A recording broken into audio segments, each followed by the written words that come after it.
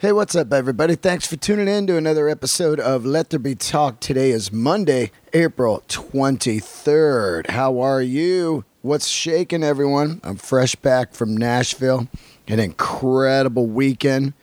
Wow, what a great weekend. If you're a brand new listener and you saw me in Nashville, welcome aboard. And what took you so long? Anyway. Went to Nashville. Haven't been to Nashville since I think around 2000. I don't know, maybe 2, 3, or 4, something like that. A long fucking time ago. And I remember a long time ago I was digging Nashville, and this time it was even better. Nashville is basically it felt like L.A. You know, it felt like I was in L.A. Man, I was just running in and hanging out with old friends. It was incredible. A lot of people have moved out there, and I could see why. It's a cool, mellow city, big time. It's got some good food. It's got some good scenery. It's got some good people. It's got some historic venues, and I dug it. I dug it big time. Yeah, got to see some old friends. First, I got in on I think it was a Thursday night, flew in, Bill Burr and I. Bill was feeling under the weather, and which sucks. There's nothing worse than being on the road and being sick, like the flu or a cold or whatever, but that's part of it, man. You're out working, and that man powered through and had some smashing shows. We did the Ryman, the world-famous Ryman. And I got to tell you, for a minute on the first show, I kind of just forgot where I was for a minute, walked down on stage, and after about 3 minutes into my set, I just stopped for a minute and was like, wait a minute. I'm at the fucking Ryman. And I just took it in and slowed down and started to enjoy the ride. God, this place is historic. Built in 1892. And just, you know, I mean, everyone has stood on that wood and sang and played songs and probably told jokes like we did all weekend or whatever. Town hall meetings, churches, all kinds of stuff that went on in that historic building. It's just a monumental historic landmark. It's just incredible to be in there and think about it. Somebody was telling me, I don't know if this is true, I forgot to ask, but somebody's telling me James Taylor played it. And as soon as he was done with his set, like he stood up and he signed the stage with a marker. And somebody told me that he got banned for that. I should have asked about that. Can you imagine? You're just like, all right, man, thanks for having me. I'm just going to sign this historic stage no one else had signed. Not Johnny Cash, not Hank Williams, not Willie Nelson. Not Dolly Parton, you know, not Elvis Presley. Yeah, insane. That's just classic. I don't know if it's true, but anyway, the Ryman was, you know, Bill played the Ryman, and I was there for as the opening act, you know. It was funny. I was talking to Bill, man, and he's, you know, I'd done Zanies. Also all weekend. It was the Nashville Comedy Festival. And once they heard I was there, this amazing woman, Lucy from Zanies, reached out and said, do you want to do some sets? And I was just, I was honored, man. Once in a while, the people do it old school. Lucy, old school, you know. Oh, Dean's in town. Let's have him on the stage. Reached out to me, emailed me, do you want to do some shows? I did them. And it was just incredible. But I was talking to Bill, and he's like, yeah, you know, I did Zanies many times. I think the last time I did it was 8 years ago. And I was like, 8 years ago? That's about how long I've been doing comedy. And in that 8 years, he went from Zanies to doing the Ryman every year, multiple nights. So, man, it's great to see Bill just out there killing it, and fans just enjoying it, the smiles on their faces. And I love being part of that. I can't thank Bill enough. Just amazing. I just learn all the time. It's like I got to just keep hitting it, got to get funnier, got to work harder, got to grind and do it and get myself there. You know what I mean? Get myself somewhere in that pocket. Nashville. Wow, man. I got to hang out. Like I said, the first night I got there, Bill wasn't feeling well, so Jay Buchanan from the Rival Sons picked me up at the hotel. We went to a weird, seedy diner and talked rock and roll and comedy all night. And just to hang out with this man and shoot the shit when we're not working and have a good few hours was just incredible to catch up with him. And he's become an amazing friend of mine over the last 6-7 years, since the first time I had him on the podcast years ago. I think about just riding my motorcycle out to Long Beach, meeting this stranger in a recording studio and talking to him for a couple hours when the Pressure and Time record had just come out. And I think about how long ago that was and how many good times we've had since then. And it's just incredible to see him out there. And he played me some of the new record. Wow. Rival Sons got a great new record getting ready to come out for you guys, man. I heard some of the songs. I heard 5 songs. And they are smoking. So I'm pretty damn fired up to help them promote that thing when it comes out and spread the word like fire, because they got a great rock record. Let's see, what else? I got to see Allison Mosshart from The Kills, another great friend who lives out there, and that was just so cool to see her at the Ryman in the audience.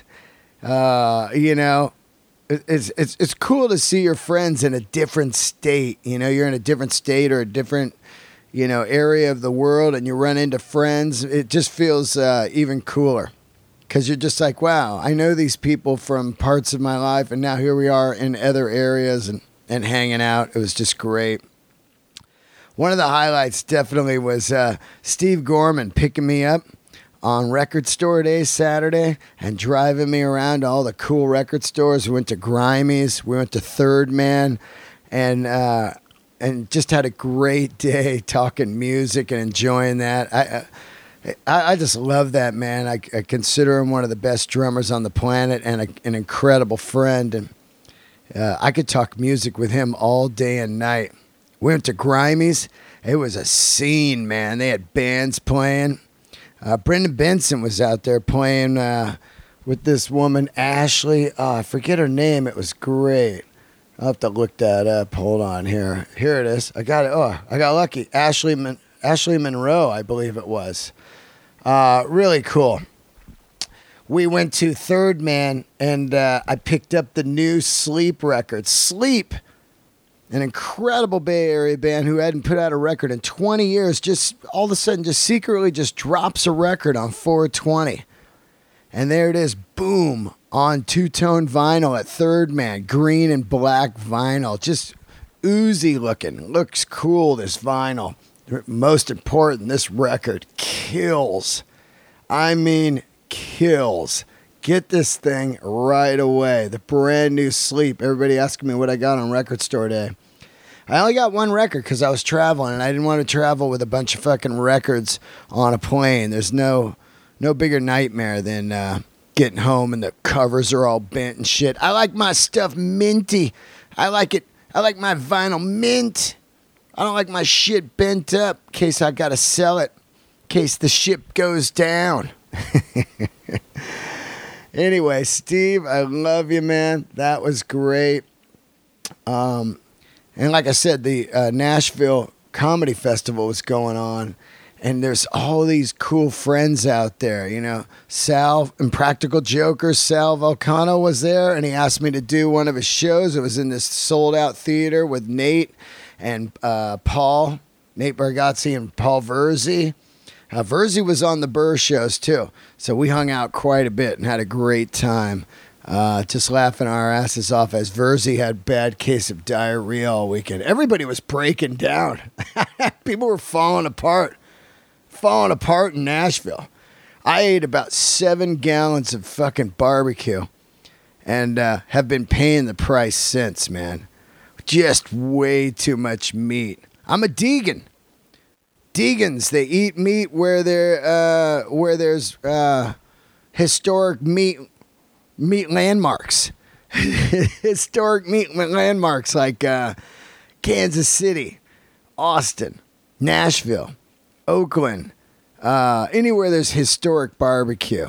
Even New York, Mighty Quinn's, that place knocks me out. Toronto, I'm still giving the best barbecue award to Toronto Aft. But there's some places that are seriously creeping up on them, like Mighty Quinn's in New York. So I ate a gallon of barbecue. I had an amazing time. I love Nashville, and I hope to be back at Zany's headlining. I love the club, and I love the owners and the people that work there. And thank you, everybody that came out and enjoyed the weekend with us. It would have been shit without you guys. That's just the bottom line. Without friends in the audience, nothing's happening. Speaking of friends, got a new friend here. Great guest today. You like Def Leppard? Oh my God, I can't even tell you how much I love Def Leppard. When I was growing up, On Through the Night, High and Dry, Pyromania, those records probably spun in my cassette player and my, what was it? I think I had a 88 or 89. I can't remember. Maybe 92. Maybe 88. Toyota Tercel with the Kraco cassette player with some Jensen triaxles with a under the dash power booster. Remember that one? You just press the button, boo, you get a little fucking power bump, like a shot of blow, just wow. And you just fucking, back then before anybody dug bass, you just threw treble up. That's why I don't have a right ear. Threw on songs that just killed me, like Die Hard, The Hunter, Billy's Got a Gun, Too Late for Love, Stage Fright. That shit on Pyromania, unbelievable. Of course, High and Dry is just a masterpiece. But my boy Phil Collen, he comes on board in 82, and that band becomes the biggest band in the world for years, with records like Pyromania and Hysteria. Hysteria is still one of the biggest selling records of all time. A couple Diamond Awards for that, meaning you sold 10 million. It was incredible to talk to this man. Maidworn set it up. Again, thank you to Maidworn. The best rock and roll shirts on the planet. If you don't know Maidworn, I've had Blaine, the owner, on the podcast. He makes some of the coolest rock shirts by hand, and he's an absolute legend, and I love him. And he's been setting up these great interviews with Cypress Hill and Phil Collen and some other ones coming up that I'll keep under my hat right now till they happen. Anyway, we did it live at the Fred Siegel on Sunset at the Maidworn pop-up shop. There's about 100 people there, and we had a great time. And Phil is just a fantastic human and a crushing guitar player, and an honor to have him on, man. Just a huge guest for Let There Be Talk. Huge guest. Def Leppard is, they're no joke still. They sell out arenas, no problem, all over the world. And they're about to start a tour with Journey, doing all the arenas across America. I'm looking forward to seeing them at the Forum in October. I want to get into that right now. We're going to bring them on. Before I do, just real quick, some upcoming dates. You want to come see me play comedy? You want to see me play comedy? Are you out there? You want to see me play comedy? Come check me out. Friday, hometown, coming home, May 2nd, 3rd, 4th, and 5th, doing the Punchline. Please get tickets now. Get them. Don't pull the old, when you coming, the day after I left. Fuck you. Don't do that. I'm on to your tricks now. This is 8 years of doing comedy. Get your ass to the shows, everyone. Don't say next year I'll catch you. Do it. Punchline, May 2nd, 3rd, 4th, and 5th, San Francisco. Arizona, House of Comedy, May 17, 18, 19, 20. Boston. Fuck yeah, I'm headlining Boston again. I can't wait to do this. June 7th at Nick's Comedy Stop. Get tickets right now. to all the shows on my website, DeanDelRey.com. New York City, May 23rd through the 31st at The Stand. Also subscribe to my YouTube channel. I love all you guys. Keep the candles lit. Here he is, Phil Collen.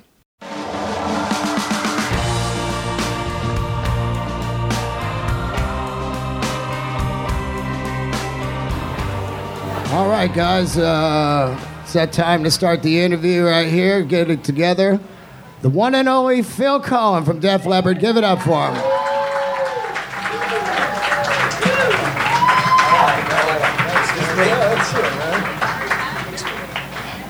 I wonder where that guitar pick went. Yeah, you've got him up here, yeah.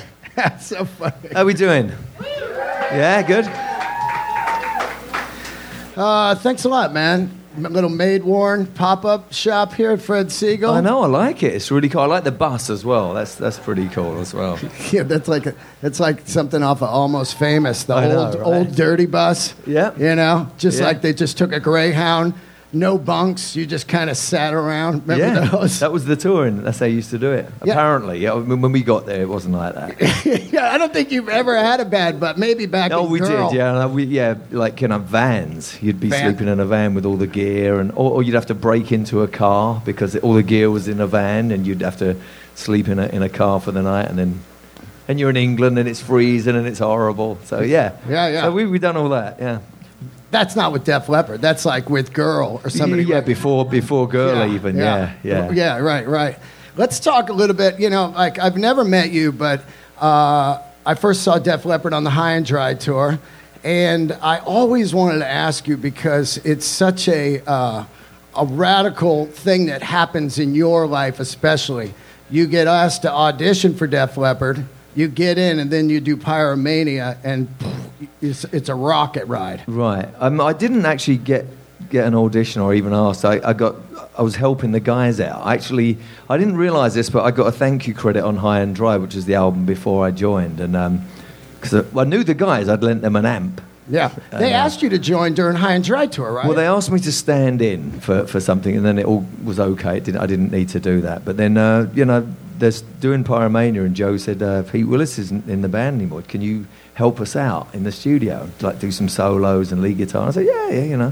I knew the guys, so I came down, played on that, and then it never stopped, and that was like 36 years ago. So no audition? They never looked at any other guys? No, I was just helping out, and it went so quick from that point on. I mean, there was obviously all the playing the clubs and the bars and all of that stuff before support acts and everything, but from that point on, it went, it blew up. And, Mutt Lange, who would produce the album, he had a kind of a master plan just to make this music kind of accessible to the regular people, make rock music kind of okay with the masses, and it really worked a treat. Well, I mean, you got to look at the jump from On Through the Night, then High and Dry, then Pyromania. It's such a crazy, it's like light years away, musically and production and everything. Right. Same producer, High and Dry, on to Pyromania, but man, the songwriting and everything. When you went in there, they already had the songs wrote, right? On Pyromania, yeah. That's just crazy. Like when you went in, you had to be like, wow, you guys really stepped up your game. Oh, totally, yeah. It was a totally different album, and all the backing tracks were amazing, so it was great to play over. And Mutt Lange said, just have fun, play solos, and he found out I could sing, and then he said, okay, sing on this and this, and it was just the fun part. All the heavy lifting had already been done. I heard Mutt sang a lot of the backgrounds on those records. He does on every album he does. So you hear him on Highway to Hell and Shania Twain, Bryan Adams, So everything he ever does, you hear his voice in there. And a lot of the Def Leppard, he sings on everything we do, That guy's so mysterious, right? Like, he doesn't do any interviews, nothing. He just disappears. Because he's so busy. That's why. He's working all the time. He's just swimming in his money, all those points he had on the records. Yeah. Well, that as well. But he works. He's the hardest working person I've ever met in my life. Stop thief. I saw that. Yeah. Rolling Stone shirt stealers. Wow. I saw that. We all heard you. He's not even stealing a Def Leppard shirt. Well, there's one behind it. Yeah. Fantastic. I've had a ton of people on my show, and I always ask them who the gateway band was when they started out. Depending on your age, I'm 52. it's usually Kiss. Anybody before that would be Zeppelin. Who was it for you? My first show I went to with my cousin, I was 14, was Deep Purple, and it was the Machine Head tour. I heard you're on the back of the record. Yeah, on the Made in live Japan. album. I know, it's crazy, yeah. That's insane, That right? blew us away, absolutely. I mean, there you are, like on a classic record. Yeah, like, oh yeah, my first concert. So, your first concert, you're on the back Yeah. of a classic record. there you go. So that done it. That was the moment that changed And it all. so it's Richie Blackmore for you. Is that Yeah. who gets you into it? Absolutely, yeah. That's interesting because your first guitar is an SG, right? Right. So I thought for sure maybe it was early AC/DC, or Sabbath. I mean, it's Gibsons and Fenders were like holy grail. Even to touch them, it's like, oh wow, these are so cool. And so this Gibson SG came up. I was just playing it the other day, actually. You still have it? Oh yeah. No. I got it for my 16th birthday. Yeah. Unbelievable. great. You didn't trade it for like blow or anything Oh, like me. no. That was all free. Yeah, that was all for you. Had the right bread to me, man. Yeah. I gave up a good Charvel for a sack.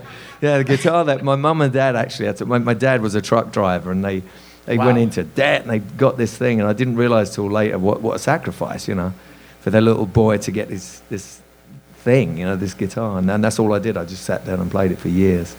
I don't know if a lot of people know, but you were actually asked to join or audition maybe for Maiden before you got into Def Leppard. And I always found that interesting because early on with guitars, Ibanez was known as their lawsuit copy guitars. This is kind of some nerdy stuff for people out Right. there. But then Paul starts playing the Iceman. Yeah. But really, to me, the Ibanez people were you and Adrian Smith. You come out with the Destroyer, and I'm like, wow, man, like you really put Ibanez on the map back then with the photograph video right away. Right, It's like, yeah, oh, there he absolutely. is. There's Yeah. the new guy. He's got an Explorer. Pete played Explorer, but you were playing Ibanez. What made you choose that? I was in Girl, and I liked the sound of that kind of hybrid Strat. I wanted something that played as easy as a Strat, but had a humbucker on it and had a whammy bar and all Right. of those things. So that kind of did. It was a little awkward to play because it was so big and chunky, but it looked cool and it sounded. And that's actually what I played on the record. So Photograph, Rock of Ages, Falling, all those solos was actually that guitar.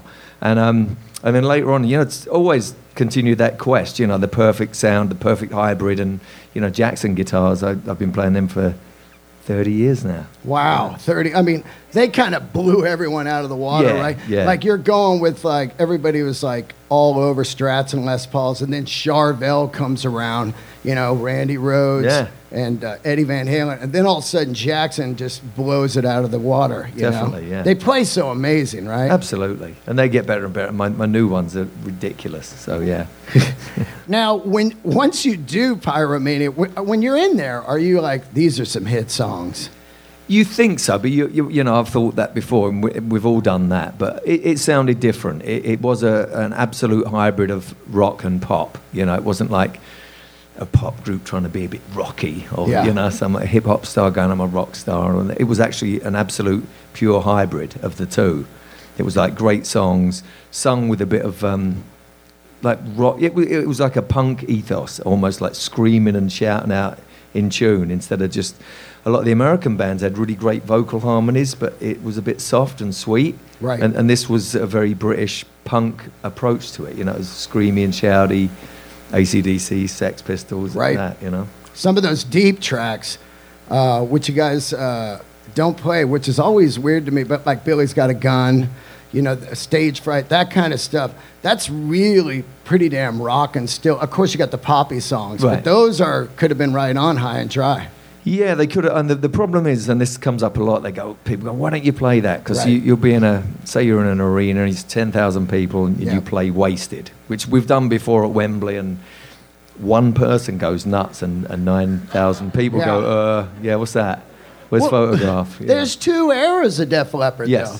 Because if you look at it, you got the High and Dry and On Through the Night, and that's, really like that era of new wave British heavy Sure. metal.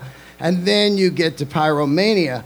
But I was always wondering if you announced that you were doing, say, the High and Dry record or the whole Pyromania record, would a whole different audience show up? Like, whoa, I want to go see that old style Leopard. Yeah, maybe now. You know, I still think, you know, a lot of people ask this, they go, well, you know, I like the early stuff. I think the band was still trying to get its identity, and it didn't really hit until Pyromania, and then really the ultimate Def Leppard sound is Hysteria. Right. And that's when we had our own sound, and it didn't sound like anyone else, you know, and then people would copy that.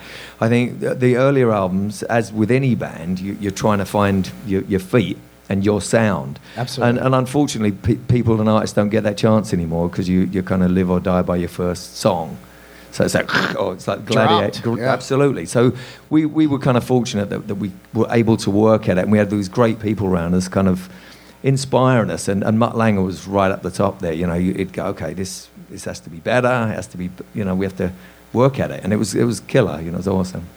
Do you guys, are you yourself, do you ever just like say, oh, I want to play one of these tunes and check it out? Like, you know, something like Billy's Got a Gun? Yeah, we occasionally do that. And the big problem we have is the set list time. You know, you have to play Pour Some Sugar on Me, Hysteria, Photograph, you know, Love Bites. You have to, if you don't, someone's going to get really upset. It's like the Stones, right? You're in the Stone situation. Yes. I was out with the Stones for like 4 years, and you know, I'm like, does anybody really want to hear Satisfaction? But they get mad if they don't play it. Right.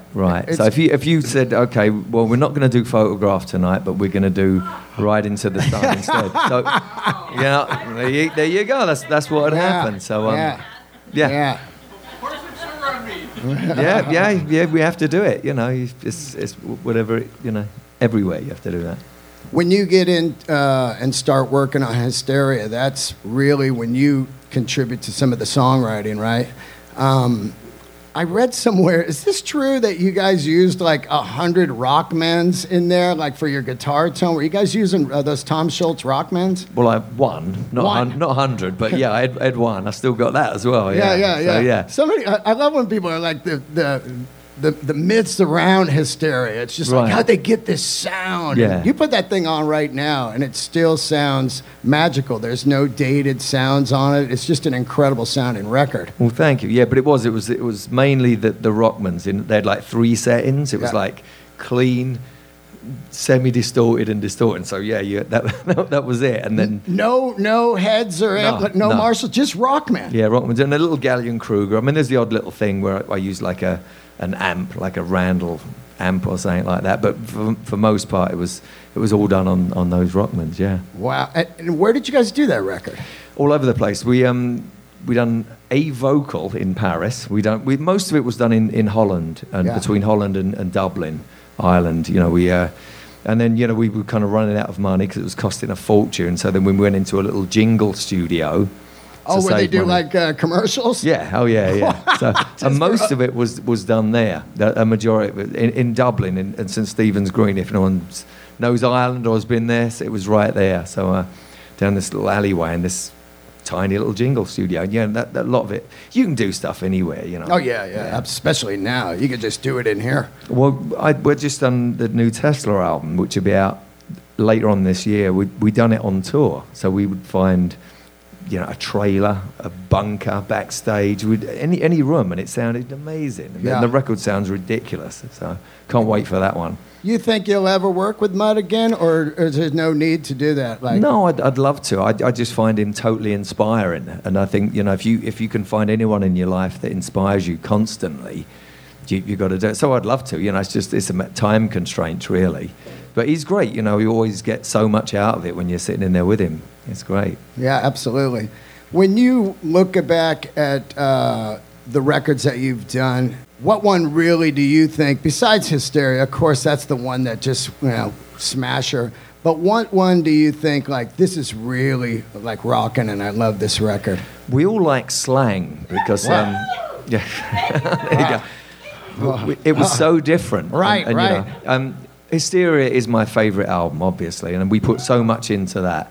But Slang was really cool because we approached it completely different, and it was kind of a journey for us and a discovery. So it was just a different thing. And you know, in an artist's career, you need to do something like that where it's totally expression and a totally different vibe for different reasons and all of that. It was great. So yeah, I love that one. That's why I always love Metallica. Like, people are like, why did they do this record or that record? Yeah. It's like they go crazy. I mean, we got two bands out there, AC/DC and Ramones, that did what they did. Yeah. But everybody else, man, you'll start to go crazy. You've got to change it up, like Queen. You know, like bands like that that had amazing. big career. Queen. Yeah, you know. Now, you live in Orange County. I do. Yeah. Which is the OC. Yeah. Which is interesting to me, because once you become the band becomes big stars, people just kind of live where they live in the band, and then you don't see each other till rehearsal or whatever. But what made you pick Orange County instead of Hollywood? Because we're here in Hollywood, which is full rock and roll. You can live in the hills. Absolutely. Well, I've had places. I had a place just down the road there for a while. Oh, yeah? Oh, yeah. But yeah, no, it's really cool, but it's crazy, as you know, and it's kind of good to get away from it. So Orange County is great, 12 minutes to the beach. It's pretty laid back, almost looks rural if you look at it from a certain angle. So yeah, no, it's really cool, and you get here pretty quick. I drive up and we rehearse or whatever we have to do in LA. And so it's kind of nice to have both. Have it kind of that close, The other guys live in town. I saw Rick Allen once out in Malibu at a Starbucks. Is he out there? he was. He's actually he's moving, or he just moved. He's actually going up north a bit, Northern California. Gets cold though, and it's I'm not a heat guy. No? No. I mean, you're from England, right? Yeah, that's why I left, because I'm a heat guy. Yeah. People from England, they love the sun. They're like, the sun. Absolutely, yeah. That's it. I'm like, melanoma. No thanks. Well, there is that, but let's talk a little bit about, it's interesting that you replaced Pete Willis, and then later on you have an alcohol problem. Steve had an alcohol problem, and it's interesting to think about, right? It's like, absolutely. And now you've been clean. I look up to you because of your diet and everything. I lost 40 pounds in the last couple of years. Really? I quit sugar, right? That'll do it. Flour and all that. Yeah. But way long ago, you quit booze and you quit meat and everything. When you first quit drinking, because I know what it's like. You're playing with guys, and Steve's still drinking. Are you just kind of like, hey, man, or it's just like, hey, this is rock and roll or whatever? No, he was my best friend. Right. So, if you can drink and you're doing it okay and you're responsible and all that stuff, fine. Right. But if you have a problem, then you should stop. And Steve, unfortunately, had a problem, and he couldn't stop. And it actually, we all know what happened. You know? So I was able to stop and not start again. So there's been actually 31 years this month. Yeah. Awesome. Cool. Thank you. Yeah. Wow. So me and Steve would talk about it all the time. We go, man, I wish I could stop doing this, because I'm not one of those guys who can have a few drinks and then call it a day.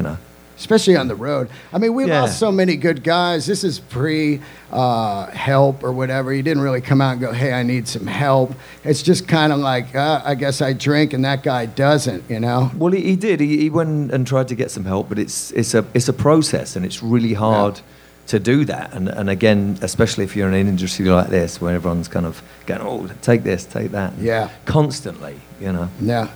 The guitar, the dynamics between the two of you was absolutely amazing. He was always, to me, kind of a Jimmy Page, sloppy radical, great player, and then you were really technical. When you guys first start playing together, do you guys really sit down and figure out who's going to play what? Are you like weaving in and out, or is it just natural in the studio? It was pretty natural. Actually, we never really had to do that. There's a great thing I read, Keith Richards, him and Ronnie Wood, they weave in sonic tapestries. Exactly. And I love that. And we kind of did that. And Steve had this whole idea about harmony chords. Like if you got an orchestra or a keyboard, you can do different inversions, and we'd have, with Mutt, you'd do counter rhythms, and, there was so much you could do with two guitars, and we kind of totally just kind of slotted into that, and it did what was very natural, actually. Oh, it was amazing sounding, man. Thank you.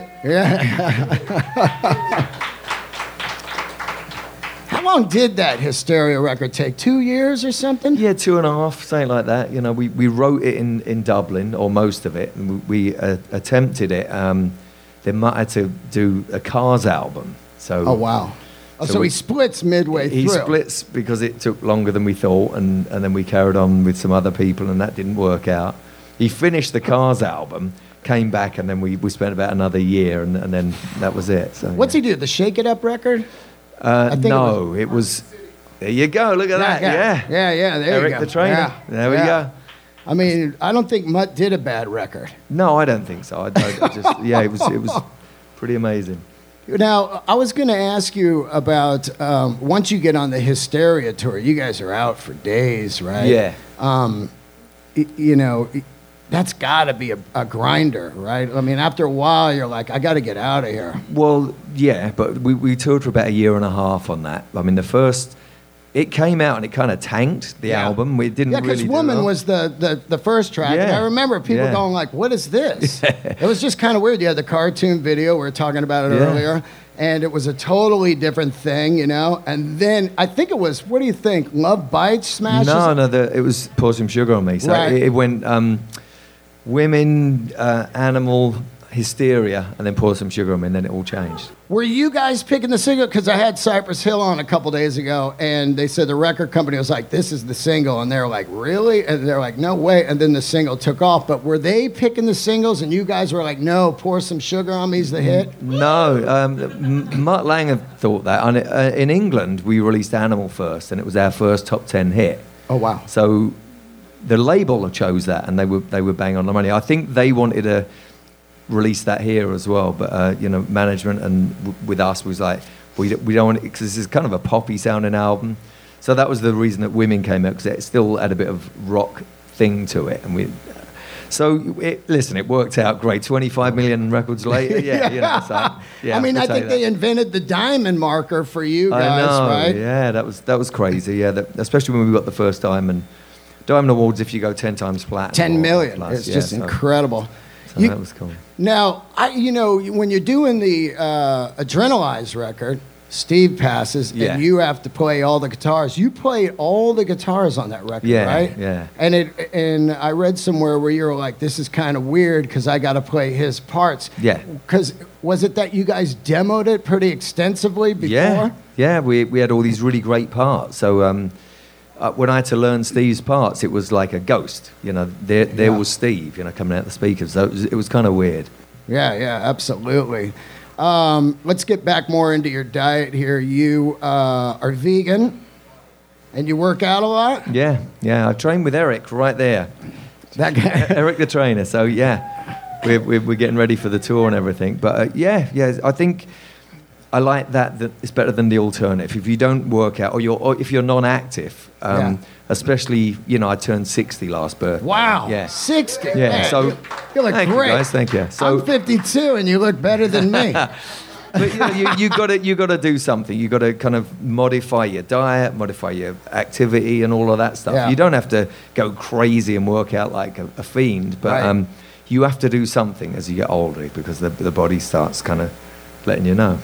What I find is when you get older, last week I did this big tribute to Bon Scott, and I sang for an hour, and what I find when you get older is volume, stage volume and concert volume is like a knockout to you. You know what I'm saying? It's like brutal, actually, especially after a couple hours, you're up there and you get off, you're like, man, this is loud. You're going in ears, right?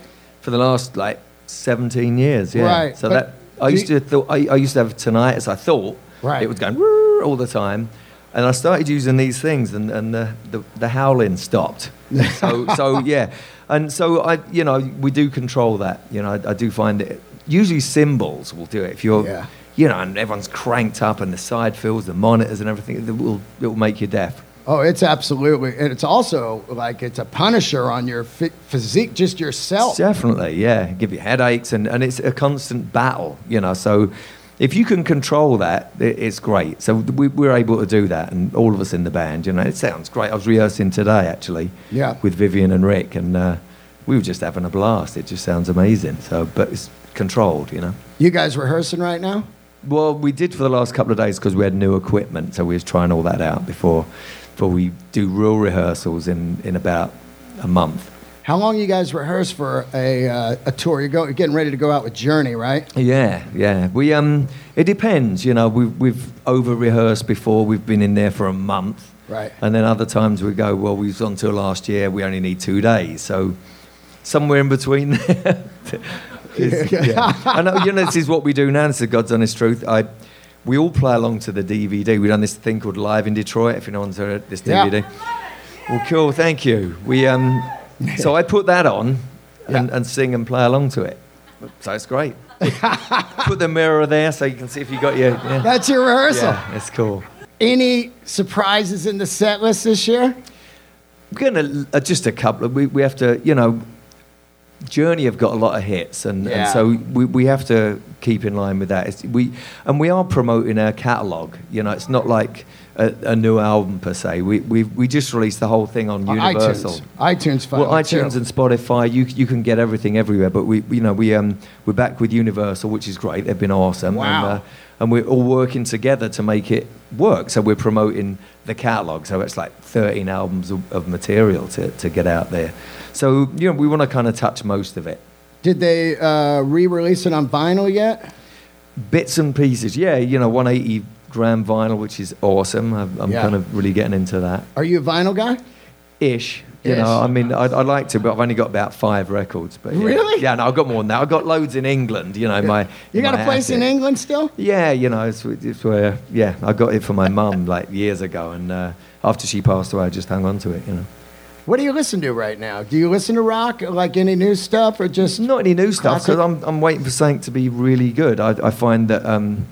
there's some okay stuff, but the motivation for being a band or an artist is a lot different. You know, people want to get recognised, and back in the day, you know, people wanted to create music and share it. You know, I'm an artist and check this out, and that doesn't really happen so much anymore. It's like, look at me and yeah. You know, so.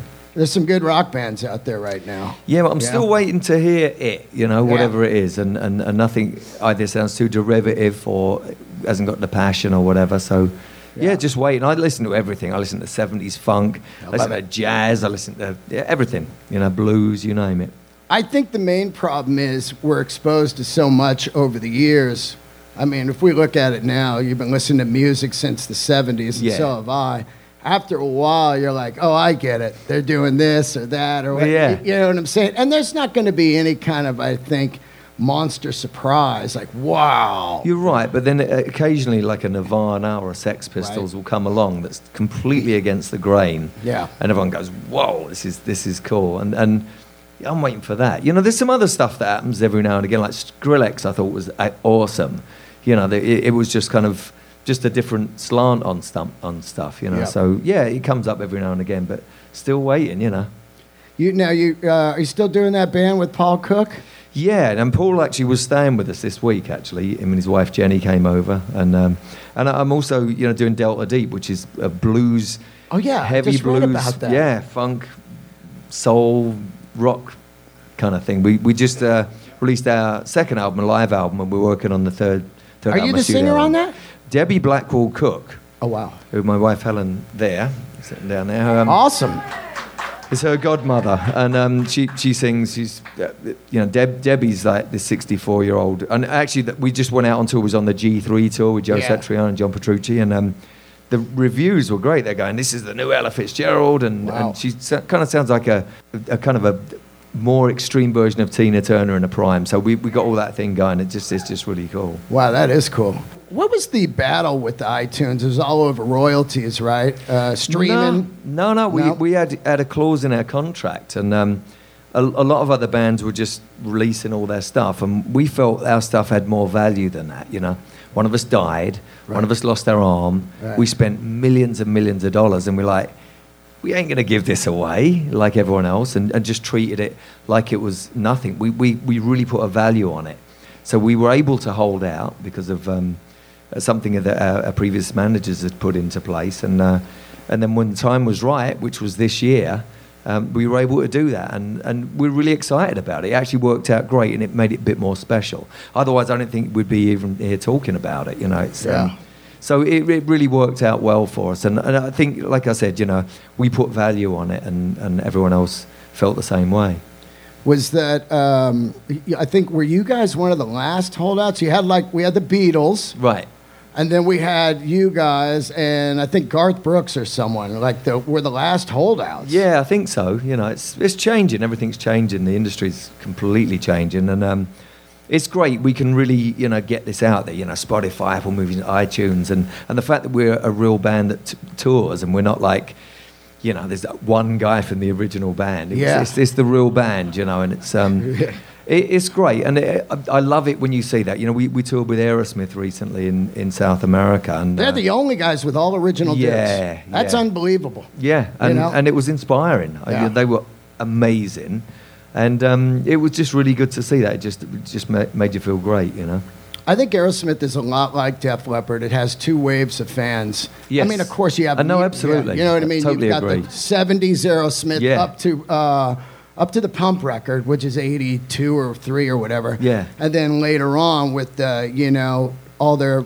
I don't want to close my eyes. All that stuff. So that's a real juxtapose, too, when you're at an Aerosmith show. Without a doubt, yeah. Because they might throw in, let the music do the talking. And people are like, I'm taking a piss on this one. And I'm there going like, this is the song, dude. You're that guy. You're that one in that 10,000. Yeah, absolutely. I mean, I saw the High and Dry tour, and it was one of the most monumental things that ever happened to me, because at the time I was playing music, and I couldn't believe that these guys at the same age as me were writing this level of music, because I had been to Sheffield. And if you've never been to Sheffield, where Def Leppard's from, it's basically a little garbage can town, an old steel city, Well, it's Pittsburgh. It's a sister city. It's the same thing. And then once steel goes to China, it's a ghost town. Right. To think about these kids, they demo up some songs, they put out an EP, then they do On Through the Night, then, High and Dry. To get out of where they were, as I was standing at this train station, I was like, I can't even believe this is where they're from, No, it's great. Like, Joe and his mum was sticking labels on the first EP, it was like really indie, that's what indie bands used to do after that. Yeah. But, it was a really cool thing, and I think in England, there wasn't a lot to do. So you'd have all these great bands that would copy American bands. You'd have the Beatles, the Stones, the Who, Zeppelin, Queen, Us, Maiden. You'd have all these great bands coming out of there because that's all there was to do. But we were copying American bands, even the way we sing. It's like we sing with American accents because we learned to sing off American bands. Yeah, absolutely. You talk to Phil Lewis at all anymore? Phil Lewis was the singer in LA Guns. Now you guys know that, right? And he sang in Girl. You ever talk to him? I haven't spoken to him for a while. I saw Simon Laffey recently. We just done a thing at the Royal Albert Hall for the Teenage Cancer Trust, which was amazing. So we played there, and I saw Simon. So he was in Go. He was the bass player. Yeah, right. Yeah. Wow. That would be amazing to see you guys play one gig, just a one-off. Yeah, I mean, getting the time, or getting everyone, on the same continent would be a good thing, yeah. Let's talk a little bit about that Bowie Ronson stuff. Of course, we lost Bowie. That was a tragic, man. Yeah, great. Did you see the Bowie documentary? I've seen a few of them. Yeah, the one that was on recently was just incredible. I did see that. Yeah, when he was doing the Black Star. It's like his last year. Yeah. That was amazing to see. Bowie is like. To me, Bowie is so next level. Like every couple of years, he would change. You know. Unbelievable. And, I was 14 again, when I heard that. And Spiders from Mars, Mick Ronson, who also passed away, and Trevor Bolder, they all passed away from cancer. Yeah. Which is a real drag. But, they just made some great stuff. And when I was 14, I went to see the Aladdin Sane tour. You saw him live? Oh, yeah. Wow. It was great. And then me and Joe, we done a benefit years later for when Mick Ronson passed away. We done a thing at Hammersmith Odeon, and we ended up touring, doing all those songs together. Right. And we called it the Cybernauts, and it was great. The songs were just amazing. Now you're vegan, Is that because of cancer and stuff? People get a lot of cancer from meat and everything, or is it an animal thing? What is it? Like when I was younger, I remember my grandmother had left a steak out for me, and I thought, oh yeah, put it in there. And I looked, and it was bleeding. Yeah. And it had veins in it, and it was like, yeah, I don't think I want to eat that. And so that started it off, and then it became, I actually felt sick, and then. The fridge, it just reminded, when they found Jeffrey Dahmer's fridge, they opened it up and there was all these body parts. It was like, that's how it felt to me. It's like, there's some liver there, there's a heart there. And he had the guy's head, but, and it's like, oh my God, this is disgusting. But we get used to doing that with animals, and it's pretty gross. And I got to the point where I was like, I'm going to puke if I eat this. So that's really what kind of got me into it. And then and I was able to stop. And it's funny, when you first stop and you don't want to put people out, you think you're being impolite. Yeah. It's like, yeah, but I'm going to throw up. I'm not putting this in my mouth. It's a dead, rotting carcass. Yeah. So me personally, I know it's everyone has their own thing, but for me that was, I was able to stop, and I just felt empowered actually after I did that. I was like, oh, okay, this is cool. It's like so crazy to be a vegan early on when you were a vegan in a rock band on tour back then. Right. You basically just ate dirt or, flowers. Yeah. And now it's easy to be vegan. It's they great. got all these great people make something you're eating here like, this is incredible. They're like, yeah, that's that's dirt and plants. And yeah, no, we tastes still great. have Rick Allen makes dirt smoothies. I mean, I shouldn't say this, but you go, hey, check one of these out, and Joe's like, I don't want to drink Rick's smoothies. You make better ones. They're better. This is going to get back to him, I have to see him, So the dirt. You were talking about my dirt smoothie, wanker. No, my dirt smoothie. Yeah. Is Rick? Is he a vegan? Yeah. Wow. Hence the dirt smoothie. How about anybody else in your band? We have 2.5. So Vivian's a pescatarian, so he's a vegetarian that eats fish. Right. So it's almost a vegetarian, but not quite. And me and Rick are vegan. Yeah. How's Viv doing? He's great. He's busy. He's actually leaving tomorrow morning to do a Last in Line show. Oh yeah. So he's filling all these things in, and it's exhausting, So he's doing great though. It's really good, and it was wonderful playing with him and Rick today and yesterday. We had a blast, That's so cool, man. Where does the tour kick off? Where's the kickoff? New Hampshire. New Hampshire. Yeah. And how many dates? We got like 60 days, I think. 60 days with Journey. Wow. Then we do Hysteria live in Australia, Japan, New Zealand. Oh, you're doing the whole record. Yeah, and the Scorpions are opening up for us. Then we come to England. Scorpions are opening for you guys. Yeah, I know, right? Wow. And then we do the UK and Cheap Trick's doing that. And then next year, Europe, South America, and if America wants us back, perhaps we'll come back and do some more stuff then. You think you'll ever do the Pyromania record, top to bottom? Yeah, at some point. But, it's what the demand's for. And, we're getting a lot of requests for doing Hysteria. It's our biggest album. And of course. And it's cool, That's why we're rehearsing, because some of the songs, although we've played them, they're really tricky and they're really hard to play the part and sing at the same time. So we're just giving an extra bit of love to get through so we don't mess it up when we really do it. The dynamics on that record are super hard, too. Crazy, when you think about how it's ups and downs, it's not just straight rock in your face. Absolutely, yeah. Love Bites is a crazy hard tune to play. I try to play that, I'm just like, I'm out. Well, we had a great story about that. So that went to #1, and we'd never played it as a band, never played it live. It was a studio song, everything was separate. And it's like, we got to learn this song. So we had 2 days off in Vancouver. Yeah. And we had to learn it, and it's like, we can't do this. It's like singing and playing, and what part? There's like 16 guitar parts going off, and you go, oh my God. It's like an orchestra. Yeah, choose 2 of them, and me and Steve figured it out, and then on top of that, you got to sing, and it was really scary, and we were messing it up, and we finally got it, and now it's like a walk in the park. It's really easy, but it's that first hurdle, It's a great tune, man. Thank you. Thanks for coming down today. Pleasure.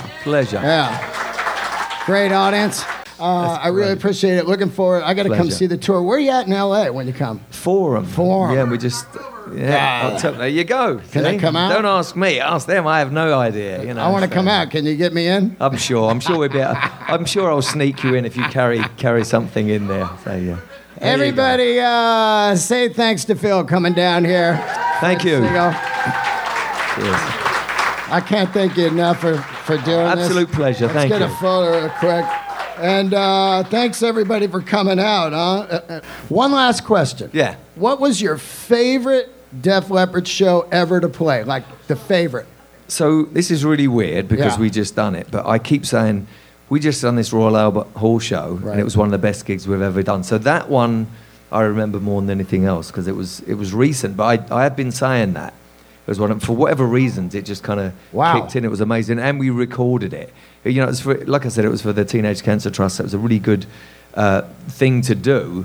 But the venue is 150 years old. You know, Yeah. the Queen's been there. It's like Prince this and God knows what, and opera and God knows everything. It's amazing. So everything kind of worked out, and we were really good. The other thing is, I love playing and singing in Def Leppard. It's like my favourite band. We sing. It sounds like it's fake. I look over and I'm like, hey, someone using some tapes. It sounds so good, but that's You that's guys are just here all live vocals now? Yes, all live For real? vocals. Yeah, absolutely. Yeah. No. Yeah, really, and that's the other thing. You know, you see a lot of other bands, and it's Right. like, yeah, keyboards and that. No, we're really real, and Wow. that's why I'm so proud of it, and so pleased. You know, I look over at Sav and Joe and Viv, and I can't believe this is actually coming out of my mouth as well. Wow, so, that's incredible. So you know, we keep raising the bar. You know, trying to, and the playing gets better. I just went out on the G3 tour with Satriani and John Petrucci, and that made my guitar playing go through the roof, just being next to those guys every night, and just you know, you'd have to try and keep up. So it just made my playing so much better already. So I like that trajectory. You know, we just keep just pushing it all the time. Hands are all good? 60s old? Hands are all good? They're amazing, yeah. Oh, man. Good. Well, you're an incredible player, man. Thank I mean, you. you are Thanks. absolutely amazing. And thank you so much for coming down here Like, today. again, thank you. you. That's really great. Thanks for coming out, guys.